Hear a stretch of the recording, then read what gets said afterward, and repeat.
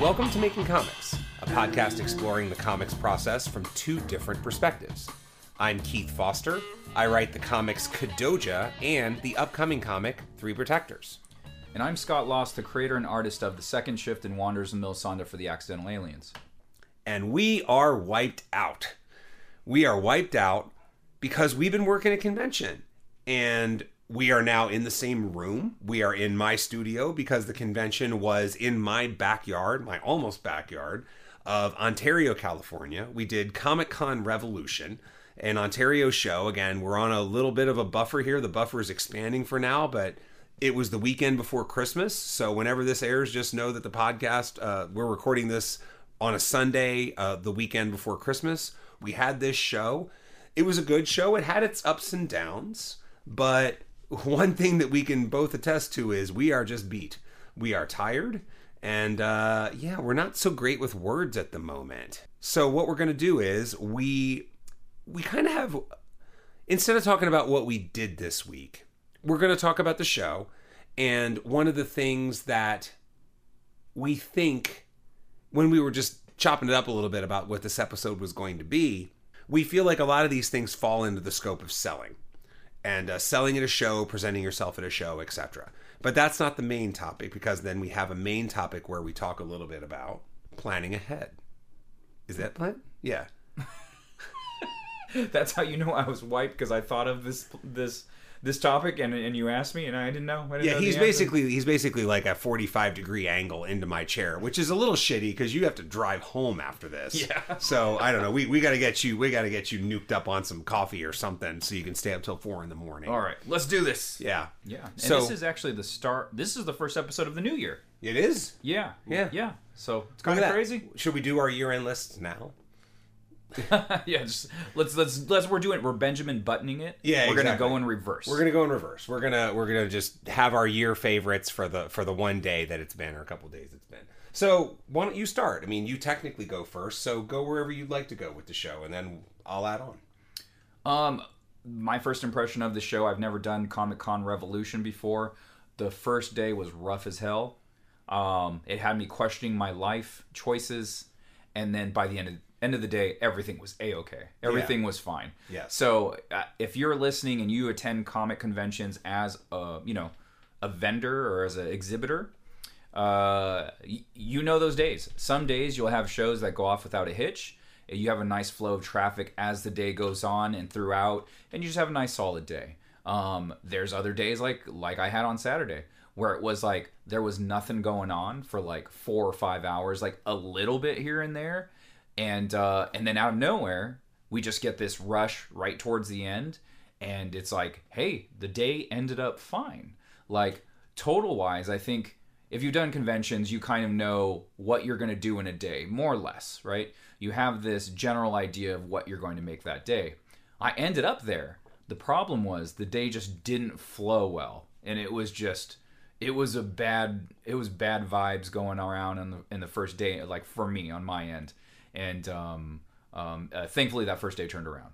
Yeah, I mean, I think there was a point pretty late in the day, like 2 o'clock, where you're known to be quoted in a text that you wanted to shoot yourself in the face. Yeah. and yeah, I mean, it was like he kind of spoke it aloud, and then the gods answered. Yeah. You know, what is it? Reverse spoke it into existence. It was like the MJ. It was like the, set your expectations low and you can never be disappointed, almost, right? So yeah, you were hurting. I mean, I was doing a little bit better, but mine was just, the tortoise. And yeah, it was weird. It was weird the way it worked. But man, you had such a strong finish to that first day. Yeah. And then I guess I'll pick it up a little bit from what the second day was like, which was we had ended up pretty okay for the first day, and it was only a 2-day show, and we just had a vibe, I think, based on some rumors that Sunday was going to be the better day. I think the convention did some sort of Groupon or something like that, which made it much more likely that Sunday was going to be a good day. And damn it if they weren't right. Sunday was a better day. Yep. But not only was Sunday intrinsically a better day, we made it a better day by cracking open beers at about 11. Yeah. So right now, we're not drinking beer. We already had 2 beers today, so we're calling it quits. I got to drive back to San Diego after this. So as of right now, I'm sipping on a Canada Dry sugar-free, and that's going to go really well with a longtime contributor to the podcast, Gary Hodges. So I picked up D versus M. He had this recent alternate cover he did, and he's like, hey, I put something extra in there. And damned if it wasn't 2 bags of Packy chips. And these are his favorite chips. And so one is a haunted ghost pepper, which Keith will not touch. And I'm excited to try, honestly. And then Fury Chili Limon. And so I'm sure Keith will partake in those. Apparently these are still super hot. I'm fucking terrified of both of them. Yeah, I mean the less hot one. What is that one? Like anus flamer? What is that? There are these like they're like you know the hazmat placards that come on the back of a truck. They have these things in the top right corner, and one says freaking hot and one says super hot. So I might have like a quarter of one of the super hot. Okay. Just so you know. All right. Sounds good. Yeah. Do you remember what we drank earlier today? Like, it's been so long. Oh, and then, honestly, they were mostly your beers. Like, I had the Ube Wan, which we talked about on the pod before. What was my other one? Let me think. So the second beers were that you had an Ube Wan. And then I had, I can't remember what it was, but it was another one of those hazy IPAs from Anchorage. And it was quite good, but I didn't pay much attention to what it was. And then the other one I had, again, I don't remember what it was, but it was like a Nordic ale that had elements of, what was it, like rye bread? And no, it was pumpernickel. Pumpernickel. And something else. It was quite good. It was hearty. And what was you had the Choco hot Besa. Chocolate one. Yeah, so he had a Stone Choco Besa, which is a Mexican hot chocolate stout. That's what it is. I enjoyed it. It was really good. I could only do one. That wouldn't be one where you're like, that was so good, I want another. Like, I couldn't see anyone having more than one of those beers. It was solid. But one at a time. It's fine. Totally. All right, I want to bust these. I want to get this out of the way right now. So Go for it. Okay, so we're going to start off with the Packy Fiery Chili Limon. Okay. All right, got this bag open. They kind of look like Doritos. I fucking hate that this thing is called Fiery Chili Limon. I can only eat half of this, man. Jesus Christ. Okay, so it's nice. I like it. You really get that lemon flavor there. It's definitely spicy. It kind of creeps up on you, but very quickly.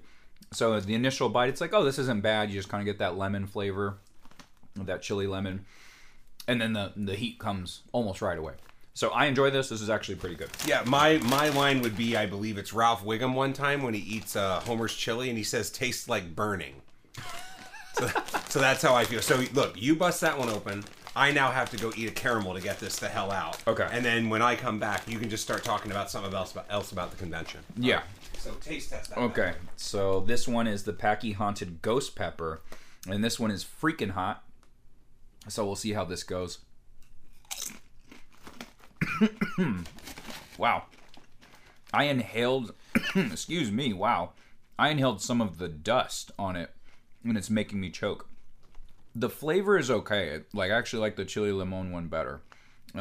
This kind of has a dry taste to it. There's not a lot of flavor, but there's heat right away. Yeah, it comes on super quick. But I enjoy it. It's good. We'll see how this progresses. I don't know if this is going to continue to get hotter as time goes on, but I'm going to have another one. I did it again. I inhaled the dust. It's ghost peppers shooting down my throat. It's solid. I'm eating a caramel to drown out the burning right now. All right, and you choked on it. Now I have a third one. You actually didn't inhale that time. Yeah. I learned my lesson on the first 2 because I did the same thing on the first 2. Rock on. Day 2, way more consistent throughout the day. You got to sell here, you got to sell there. You sell, you talk, you sell, you talk. And that's what I like. And those are the types of days, those are the type of conventions that I really do enjoy. The attendance for this convention wasn't a lot. There wasn't a lot of people there. No one was walking around with bags, prints, anything. And then towards the end of the day, I guess that's when they decided, hey, we're actually going to buy things. You know, why not? It's a smaller convention. The hall that we were in, honestly, it was almost all artists. Like, it was a group of artists with some retailers on the right side. Like, as soon as you walk in, that's where the retailer section is. It was sort of what I expected, you know. I think this is the second show I've done in the 9 years I've done shows that was really close to Christmas. And they can swing either way. This one, the one that I did before, whenever it was actually quite a good show. This one, however, people were walking around with like a few comic books in their hands. So, I mean, that's always great. You know, it's always interesting and wonderful to show that, you know, see people out there that are buying some comics. But you can also see that they were buying one comic here, one comic there, and then going from there. So, you know, again, there was a lot of purchasing, but I think those purchases were light, and I think that's very to be expected. Couple days before Christmas. Yeah. You know, like I used the line when I did a couple shows 3-4 weeks ago there. I had people come to my table and say, oh, this will make a cool gift for my dad. This will make a cool gift for my friend. None of that this time. And I can sort of that makes sense to me because my Christmas shopping is done. Just like most people's are, you know? So I think because of that, you see that effect there. So anyway, it was fine.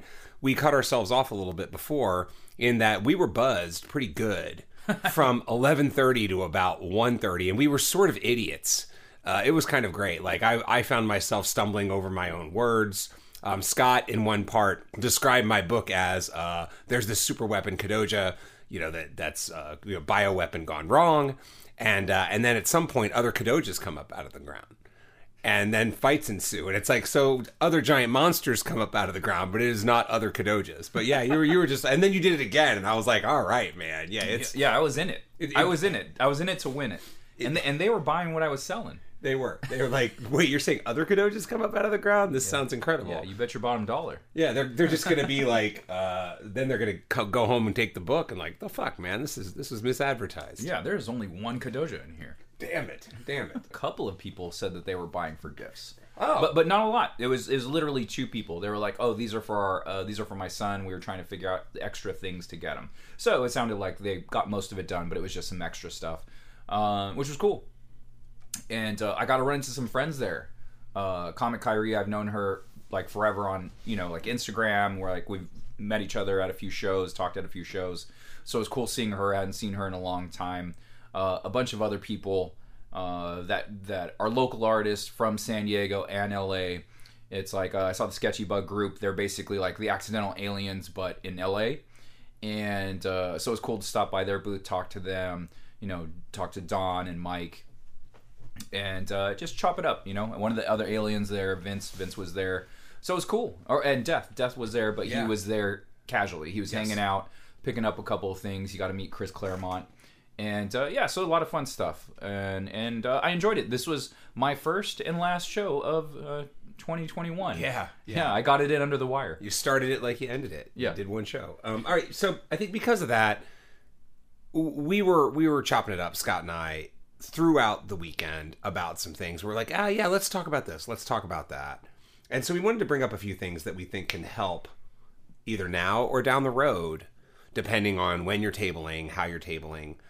Maybe you've heard these things before, and therefore it doesn't hurt to hear them again. Maybe this is the first time, but regardless, we don't mind talking about it a little bit here.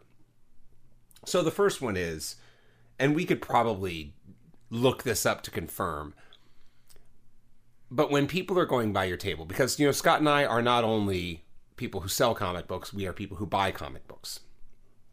And we like to walk Artist Alley and anywhere, and, you know, have people tell us about their books. Like, I buy other people's books all the time. So something that we see is people do what's called an elevator pitch. So I think times vary depending on what people think of as an elevator pitch. But if I remember the old elevator pitch, the concept is what your book is about in 10 seconds or less. Some people might say 30 seconds, but again, I would challenge, like, what elevator ride have you ever been on that's 30 seconds? I've been to some bad hotels. Like freight elevators, sure, right, but it's not called the freight elevator pitch. Yeah. You know, so And again, I'm just going back to like elevator pitch is a very commonly used term now. Right, yeah. Much like anything, you have these things that start as like industry jargon and then they work their way out to everybody. And I remember when elevator pitch was a semi-new term maybe 20, 25 years ago. It's pretty commonplace now, but I think as a result, the original meaning, you know, again, as I understand it, and this is our podcast, so we're going to go with that, it's supposed to be 10 seconds. So if you're taking more than 10 seconds, that's not great. And if you're taking much more than 10, much less 30, even if you want to have the liberal definition of an elevator ride, that can be harmful because you're supposed to condense it. And ideally you want to condense it as much as possible. You know, what were we talking about before? Your elevator pitch is 3 words. Yeah. Yeah, it's a minimum wage superheroes.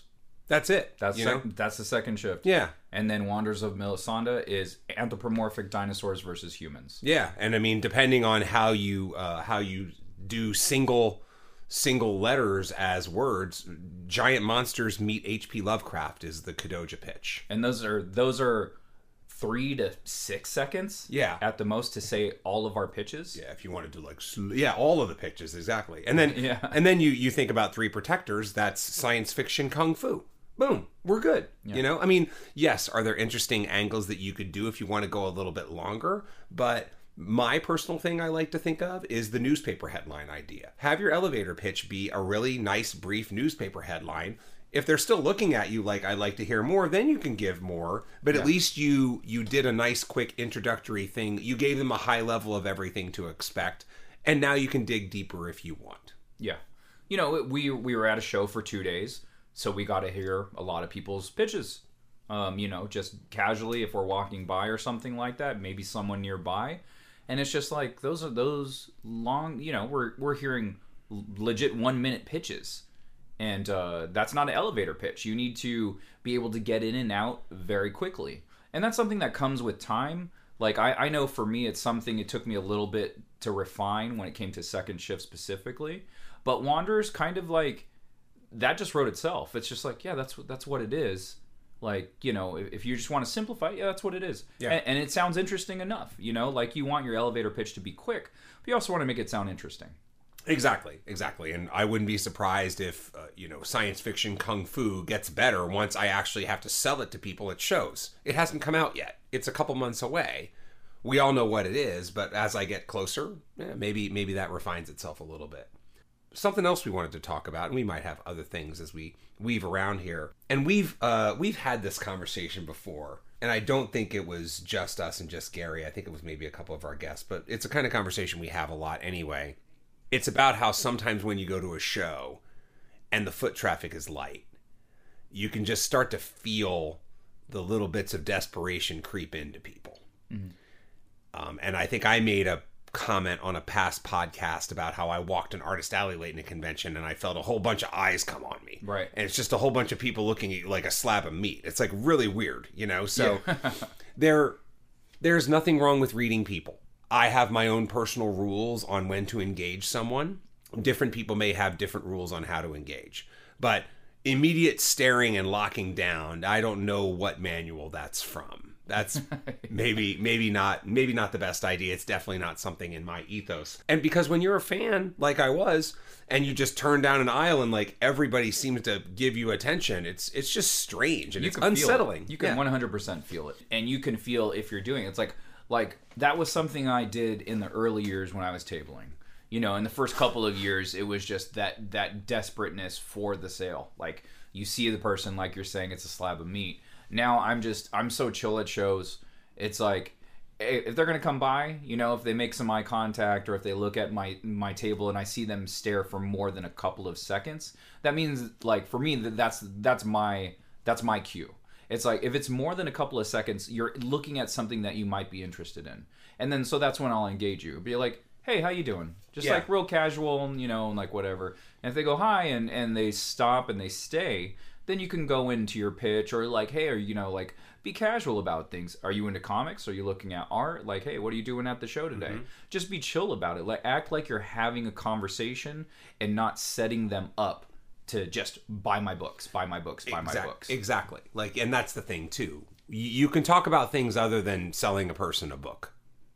again, when Scott and I were talking about this at the table over the weekend, I said, hey, you know what I'm reminded of is when I did sales back in my 20s, my boss gave me this cool quote when he was talking to us. And just so you know, it was sales for like a comic distributor. There used to be 2 comic distributors. I was with the other one. And so I would go to retailers, stores, I had a rotation of like a couple hundred, although not all of them were in-person visits. And then we'd go talk about like what was doing well, what wasn't, anything they're interested in, just real casual, real chill. And he used the phrase, which again, I think it's a pretty decently known phrase. It takes an average. Now, he may have given a different number, so I've just turned it into this, but it takes an average of 10 impressions to go from non-buy to buy. I think the answer might be 19. It's either 10 or 19, but let's just stick with 10 because I think that's more fair at a comic convention. Right. Because people are predisposed, right? You're not cold calling vacuum cleaners here. You are in a place selling things and people have bought tickets that want to buy those things. So let's just go with 10 as our rule. If it takes an average, so a couple things there. Number one is the word average. It takes an average of 10 impressions, okay? That means some people might only need a few, and some people might need 20. You just have no idea how this works. So what is an impression? An impression can be anything. An impression can be you simply getting their attention with a quick hello when they walk by. It can be them looking at your table. So if someone walks by your table 5 times, that's 5 impressions. You make an impression every single time. So back to this, it takes an average of 10 impressions to go from non-buy to buy. There's one other element to that that's important to keep in mind, which is what we saw a little bit over this convention, especially as it gets later in the day and people feel like they got to make more or make that final sale or whatever. They try harder. And what they're looking for is a person who is going to buy their book on one impression. They are going to walk up to this table or buy their prints or something, right? They're going to walk up to this table that they never knew anything about before, and they are going to love what's going on so much that they're immediately going to want to purchase it. Look, some people do this, and that's fine. Like, yay, you did a great job, and you have something people want, and now they're buying it. But don't undersell, I guess, the value of just giving people a good impression so they come back next time. You know what I mean? Like, people do have the right to return to your table in an hour, in a day, in a year, in 4. Somebody just did this at Emerald City. They said something like, yeah, I've seen you here all these years. I've always meant to check you out. Okay. And then they bought something. They bought like a graphic novel. And it's like, they've walked by my booth, maybe 2-3 times a year, maybe more for multiple years, so we're talking about 10 plus impressions over 4 plus years. That's what it takes sometimes, so don't be afraid of the long game. This is a long game. And also just treat people like humans. I think instead of treating them like the slab of meat that it's like, oh, this slab of meat has dollars sticking out of it. Just treat them like people. Just have a conversation. Just be cool, be light, be easy. And a lot of times that'll be helpful if you want to make that sell in the first impression. Just, talk to them about whatever. And that helps a lot, And, there was a lot of instances where that wasn't going on. Yeah. But, another strange thing about this show, I know we're on topic on something right now, but there was like a lot of empty tables. Sure. And that can also affect your convention. So it's just like, we did our best. We had someone that didn't show up next to us.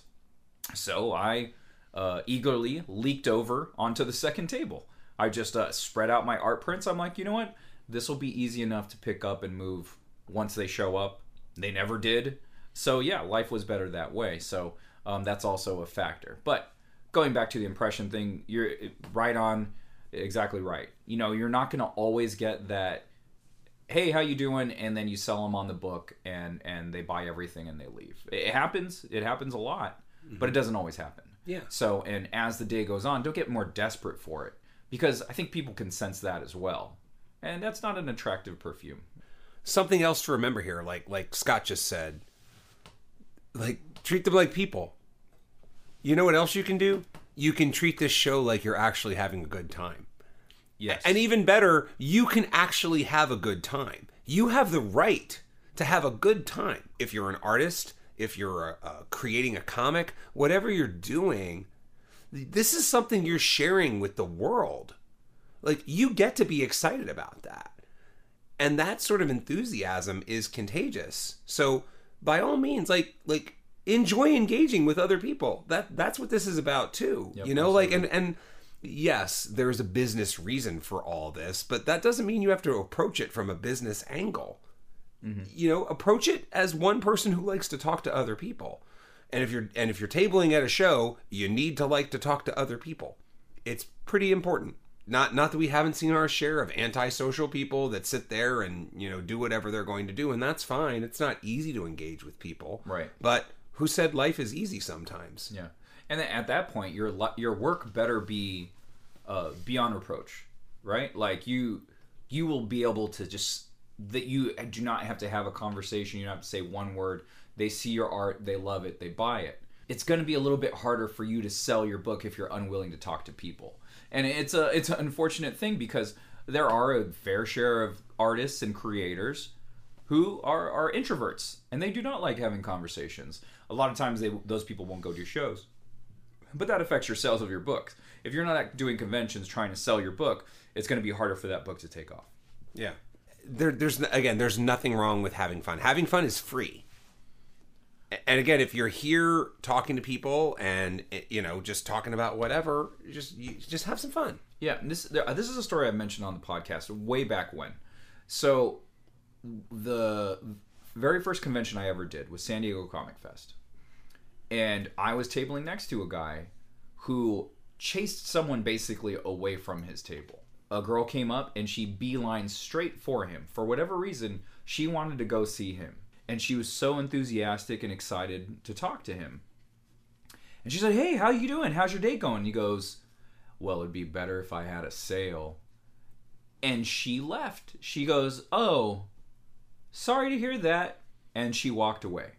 Because he was so focused on making the sale or the lack of sales that he hadn't made yet that he chased away a customer who really wanted to give him money. Yeah. And just his attitude completely turned her off, and she was like, "Oh, never mind. You draw these cute, happy, fun-looking things, but you are not a cute, happy, fun person." We're talking about selling. But we're also talking about selling without selling. Isn't there some, I think there might be some, the art of selling without selling, you know? And yes, this podcast is about making comics, but you can't ignore this part of making comics. You know, I mean, look, if you're out there to make comics for your own enjoyment, an audience of one, I highly encourage that. You know, we do. Look, you're telling me I don't do shit for an audience of one? I got stacks of records right here that I listen to for an audience of one. They're here for me. Yeah. You know, I do like little arts and crafts projects all the time. You know, I got this thing right here, right? This is like a vinyl toy that I painted. Well, technically with my kid did one and I did one. It's a fun little thing. You do that for yourself. I get it. Right. But in general, if we're talking about making comics in the context of this podcast, you probably want that comic to in fact be sold and then for something to happen and you share your story with the world and go from there. So because of that, selling is important. It's something that, you know, hopefully you're comfortable doing. And if not, maybe these couple things have helped. Yeah, and if you are not comfortable doing it, I hope you have friends that are willing to sell your book, or you know, maybe your significant other can, you know, go with you to shows and you can be the recluse just drawing or whatever, not really having to talk to people, you know, if that's the possibility for you. So I don't know, like, you got to get the books out there one way or another. Maybe the other option, if you're too afraid of crowds, is online. Maybe you're a digital artist. Maybe you release your books strictly digitally and online and available to that audience. And there's a giant audience for that. So there's nothing wrong with it. That's the route you can choose. But also, you're going to have to work at that as well. Yeah. So it's easier to do it in person because you get to sell someone on the book, the story, the idea. When you talk to someone about your story, if it's your story and you love your story, you're going to do it with some enthusiasm. You're not going to give a ho-hum pitch on your own book. So that doesn't always translate online. Like, you might not have the ability to do that. You know, if you do, excellent. That's great. And if you don't, you're going to need a read up. look up some articles or something about social media and doing outreaches on social media and how you can get your name out there. That's not my expertise. I don't think it's yours either, Keith. So me and Keith, we're a little more personable. We like doing conventions. We like being there in person, and we like talking to people. So and that's another reason why we have a podcast where we talk about making comics. So with that, let's go to the main topic of this episode. Scott, I'll let you take it away a little bit because it was your idea, and then this, much like some of the other topics we've had, this is going to be a bit more of a free-form discussion that we think will lead somewhere, as opposed to something where we have there are times when I've had a checklist of 2-3 things I wanted to talk about. This is not one of those times. This is going to be a free-flowing conversation. So what was your idea for the topic? So I shot a text over to Keith, and my idea was planning ahead. So there's certain series. Keith, he had a plan for Kadoja. He knew it was going to be 4 volumes, 4 story arcs, right? And you knew how it was going to start. Did you always know how it was going to end? So, okay. I had a general idea how it was going to end. And much like anything, well, first of all, 4 volumes came about. Here was the grand design that we had for 4 volumes. When Rory was working on volume 1, he said, "Do we have an end in mind for this?" And I saw the note, and I'm like, "Sure." I don't know. I never really thought about it. I never really considered it until then. But when he said, "Do you have an end for this in mind?" I was like, I think in the back of my mind, I do. I do have an idea. He's like, "How long do you think it's going to go?" 5 volumes? I don't know. I wasn't sure. And so it started as 5, got to 4 because I realized there was fluff. One of the arcs just didn't really do anything in terms of grand design. And things are very granular in the near term. But when they get out way in the distance, you're like, and then all the birds disappear. And that's the answer. Like that's volume 4, whatever it's going to be. Like, it was a 1-sentence description, not involving birds, of Kadoja volume 4. So I generally knew what it was going to do. How about you for Second Shift? Like, you don't have an end in mind for this, right? Second Shift for me has always been a story that will not necessarily ever end. Like, I like that it can just keep going. If there comes a point where I do end the series, it will be something along the lines of like, and then they kept being superheroes. But I'm sure there's going to be a major story arc which will end the story and me drawing the story. But in my mind, these characters will always go on. Yeah. Wanderers of Melisande has a definite ending. I thought of the beginning and I thought of the ending right away. And I knew exactly how that was going to play out. I know exactly how the last issue is going to play out.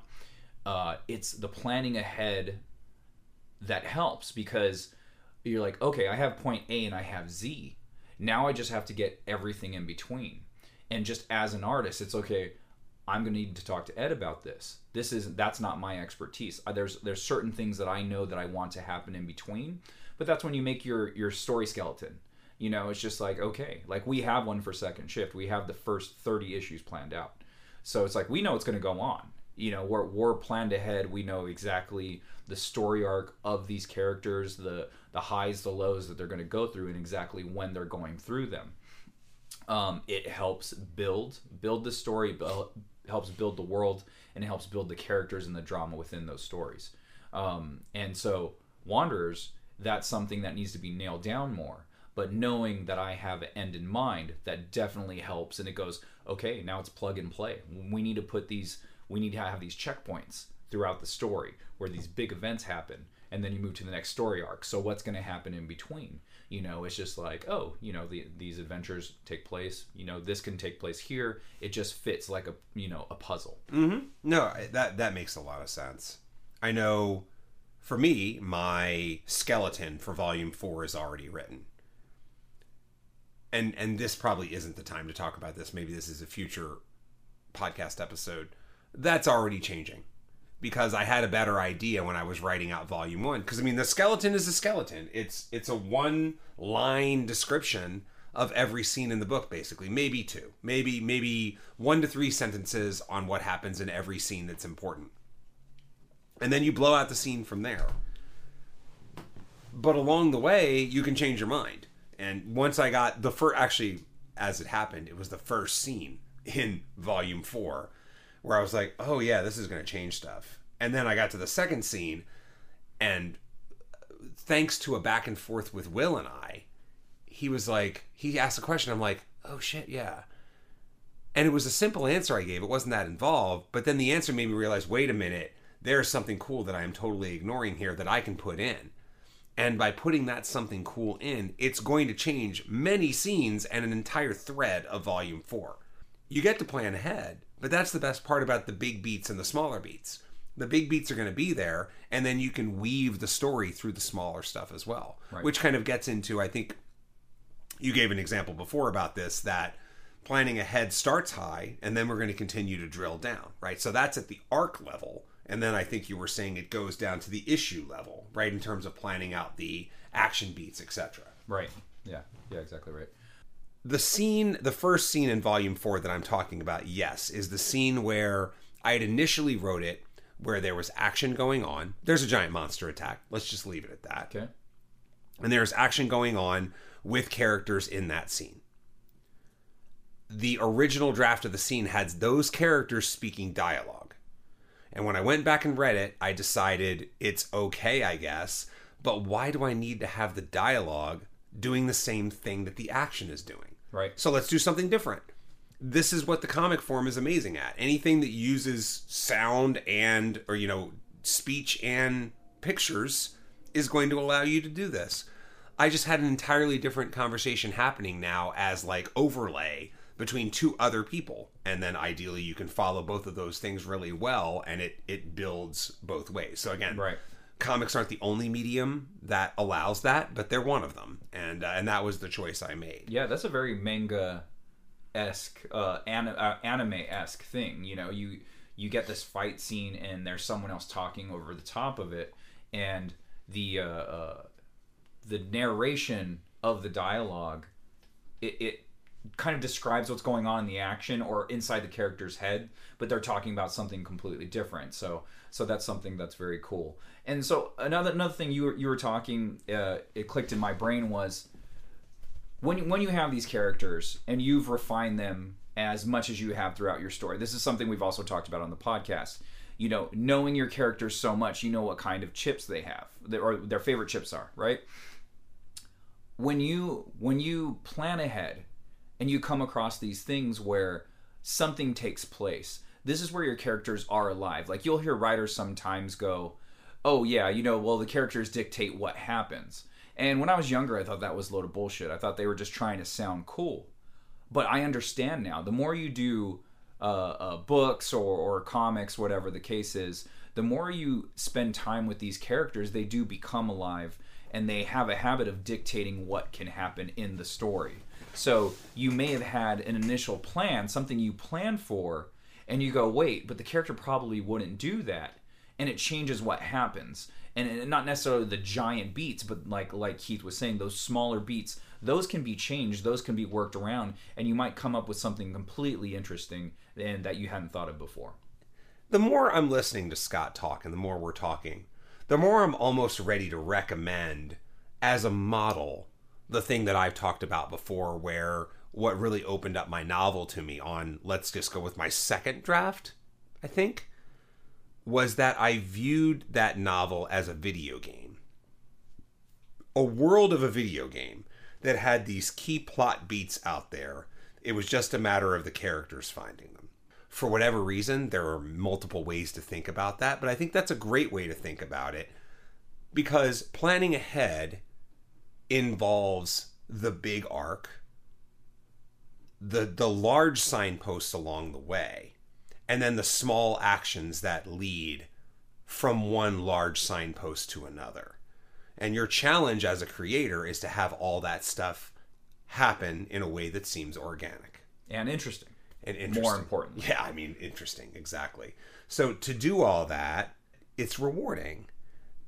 And more importantly, again, this gets into indie comics. I just had this conversation with somebody over the weekend.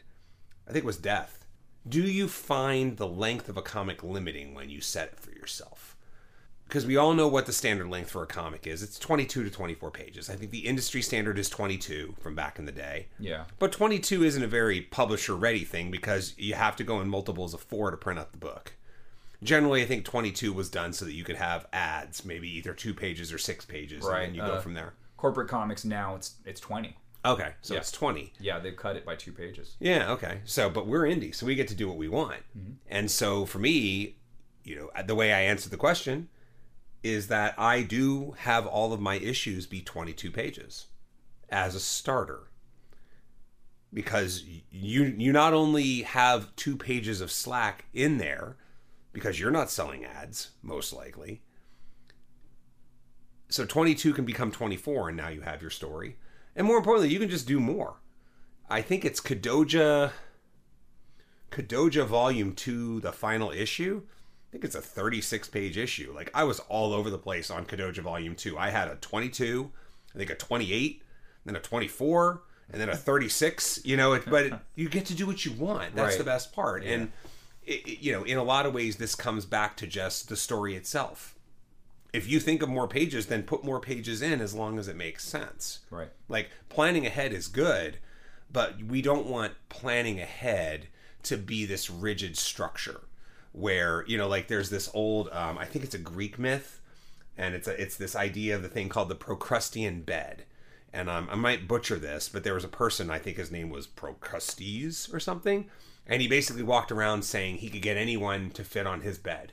And he walked around with like a 5-foot-long bed or something like that. And somebody said, I'm 6 foot, whatever. I won't fit on your bed. He chopped his legs off. Now you fit. And the idea there is, in the Greek philosopher terms, you don't want your logic to be that, and I think you also don't want your story to be that. You don't want the structure of your story to be something that the story itself is a slave to, just like you don't want your logic to be so firm that you make other things fit the logic instead of making logic fit the life. Right. What's that phrase? Cut off your nose to spite your face. Yeah. Or cut off somebody's arms because they're over 6 feet if you're a Greek myth. Again, I don't know if it's a myth or if it's in some dialogue by a philosopher, but, it's been a long weekend. I think we got those correct. I think those were all right. Yeah. So what else did you want to talk about in terms of planning ahead? Was that the main thing? I think, was there a story element similar to what Gary had talked about in terms of where to put some action beats, some visual beats, anything like along those lines? No, I was thinking more of a story arc situation. So I think we covered it for the majority. It's just something it's just good planning. It's a good idea to do. When you're doing it issue to issue, it's not something that you can do long term. If you're doing short stories, then fine, no problem. So like Wanderers, for instance, the first 12 pages of Wanderers #1, those are 2 short stories. But I also knew that it was one connective story going on, because the first story arc was in the Accidental Alien Anthology 2017, the second one 2018. And so I was doing those 6-page increments. But I was like, you know what? I already have 12 pages. I just want to go launch into my series now. I don't want to do this. I don't want this series to just be a series of short stories. Like, that's not what this is. This is one tale, and I want to get it done, and I'm going to do that in issue form. Yeah, that's a majority of what I wanted to cover, and I think we did that. So we've really reached the end of the making comics portion, and we're just gonna catch up a little bit on some stuff we did. So you said you want to talk a little bit first about. Yeah, so this is kind of going back to the convention. I have a habit of not eating. I'll have some mixed nuts or something like that, some berries, whatever, something very small throughout the day, and then when we leave, that's the first meal I really eat. It was great going to some local spots Keith recommended. The first place being Chino's version of Culver's, and that was Farmer Boy, right? Farmer Boys, yeah. Again, I don't know how big of a chain it is. It's pretty common around here in the IE. I think it also exists in Orange County. I thought they advertise versus Clipper games or Laker games or Dodger games or something. So okay. I mean, they're definitely LA chain. Well, I couldn't. If someone advertised on Clippers, for #1, I don't watch them. But 2, if they did, if you said, "Hey, come to Farmer Boys," I'm like, "What the fuck is that?" Yeah. I like the name doesn't make me think fast food Yeah. or burgers or anything like that. But I gotta say, man, it was an excellent spot. Keith has taken me to 2 spots while I'm here, both excellent, both local to this area specifically. And Farmer Boys, if you're ever in this area or the Inland Empire, definitely get it. I recommend the Farmer Burger. It was like it's a double meat patty, bacon and avocado, and it's just like, wow, like that was hard to beat. I got chili fries, like I added chili fries to it. It was fantastic. I enjoyed it. What was the pizza spot we got today? Pizza Nora, which is not very far from me. So that's in Eastvale, California. Just a local pizza joint, but really good pizza. Again, I dig it. It's not like any particular, like it's not like East Coast pizza. It's almost like a floppier version of a better version of like your Pizza Hut type thing. You know, it's not quite deep dish. It's not quite big foldable New York slices. It's not a rigid thing. Like you can't hold it up with just the crust and a thumb. It'll sag. I would say the density, the thickness of the pizza would be equivalent to like more of like a Papa John's. Yeah. So a way better Papa John's. So yeah, just doing the fasting throughout the day and then just building up to these 2 amazing meals. And I don't think it was my lack of food and the starvation that made me think it was so delicious. Like it was just genuinely delicious food. So yeah. If you're ever in these spots, go check those places out. Yeah, man, that's good stuff. Hey, I bought some comics. You know that. At the show? No, but you've gotten a little bit of a play-by-play on these. Number one, now that I have the whole run in transit, a couple episodes ago, Scott had mentioned for Sandman, just clear the run. Now, I have no intention of clearing the Sandman run. It is 75 issues, and basically every issue under 20, you get pretty big price tags on it. You know, you're not going to find an issue under number 20 for under 10, 15 bucks. And that's only a few. Most of them are in the 20 plus range because it's a first appearance of something. But as I mentioned before, I think one of my favorite story arcs of all time is Sandman Seasons of Mists. And not to give away too much, but it involves the Dream King going to hell to basically go back there and rescue this person from hell that he had cast there, only to find that Lucifer does not want hell anymore. Lucifer is in the process of emptying hell, kicking everyone out, and locking hell, and then he gives the Dream King the key. Says, he said, I told you once that I would destroy you, and you know what? This might do it. And then he leaves. And interestingly, that's kind of the origin of the Lucifer that's made its way to like network television. I think there's a Lucifer series out there. Yeah, I've seen it. Yeah, this is where it comes from. Interesting. Yeah, okay, I mean, this is this Lucifer, the DC Comics Lucifer. Anyway, one of my favorite story arcs of all time. Up until a week ago, I had been missing 23 and 24, I think. 22 was a tough one to get because it has a key first appearance. 23 and 24 were just sort of there. So, to take Scott's advice, I cleaned the run, and now they're all either here or will be here. Nice. I don't think I'm going to go too much harder in Sandman, because again, the only thing that's left are the expensive ones or the super cheap ones that are way at the end of the story. And, okay. Yeah, so I can just find those whenever. But then also, in the process of, isn't this how it works? You get gifts for other people and you get stuff for yourself. So I have got myself some graphic novels and things like that. And I will be sharing them, I guess, over the course of the next 4 to 6 months, because Scott can attest, to his left here is the tree I have for myself, that whenever I get gifts or just buy a book or something, generally I sort of will forget about it.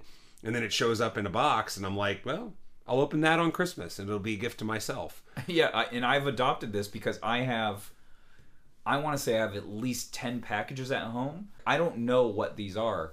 And then she was just like, well, you keep buying stuff. I'm like, like Danielle, my girlfriend, she's like, you keep buying things. I'm like, I literally haven't bought anything in 3 weeks. I was like, I have no clue what these are. Yeah. More than likely, they are all Kickstarter books. Yeah. That I paid for a long time ago, and then they finally decided to show up. Because I have no clue. I was like, I legitimately haven't bought anything. So I was really confused when 4 packages showed up in one day. Yeah. Yeah. Yeah, just crazy. It's crazy. So anyway, it's fun. I got these things under my tree, and not counting the things which we talked about at the year-end 2-parter, where I've actually boxed up some of my books on my shelf, and I'll just open those randomly. But there's some more goodies here that I'll be getting to, within a week or so, I guess. So we'll see how it goes. I'm wiped.